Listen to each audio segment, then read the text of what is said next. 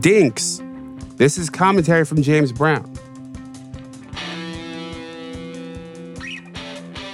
You may have heard a recent episode of mine. It was about the mountain of data that shows that kids in one-parent households are falling behind their colleagues with two parents.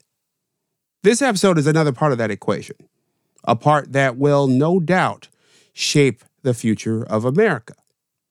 They're called DINKS, also known as couples with dual income, no kids. U.S. Census data says that 43% of all American homes are childless. For these couples, it's a financial boon. Their net worths are also higher than households with kids. And if you believe a recent Pew Research survey, 44% of non-parents, ages 18 to 49, say they never want to have children. That's up 7% from the same survey taken in 2018. How much this behavior will hold is a mystery. People get older and they change their minds. I know I have. But one thing about this isn't going to change. The more and the longer we as a society choose this path will reshape the way things look in the future. The implications of this are many-fold. Here are a few of the likely outcomes. We'll have to lean on immigration to take care of a much older population in the coming decades.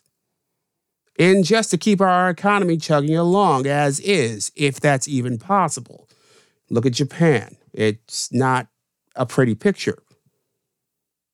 And our population, our melting pot, will end up blacker, browner, and whiter in ways we can't even begin to imagine today.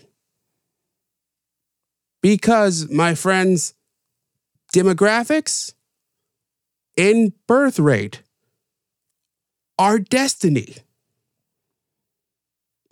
What do you think? And are you a dink? And what are your reasons for it?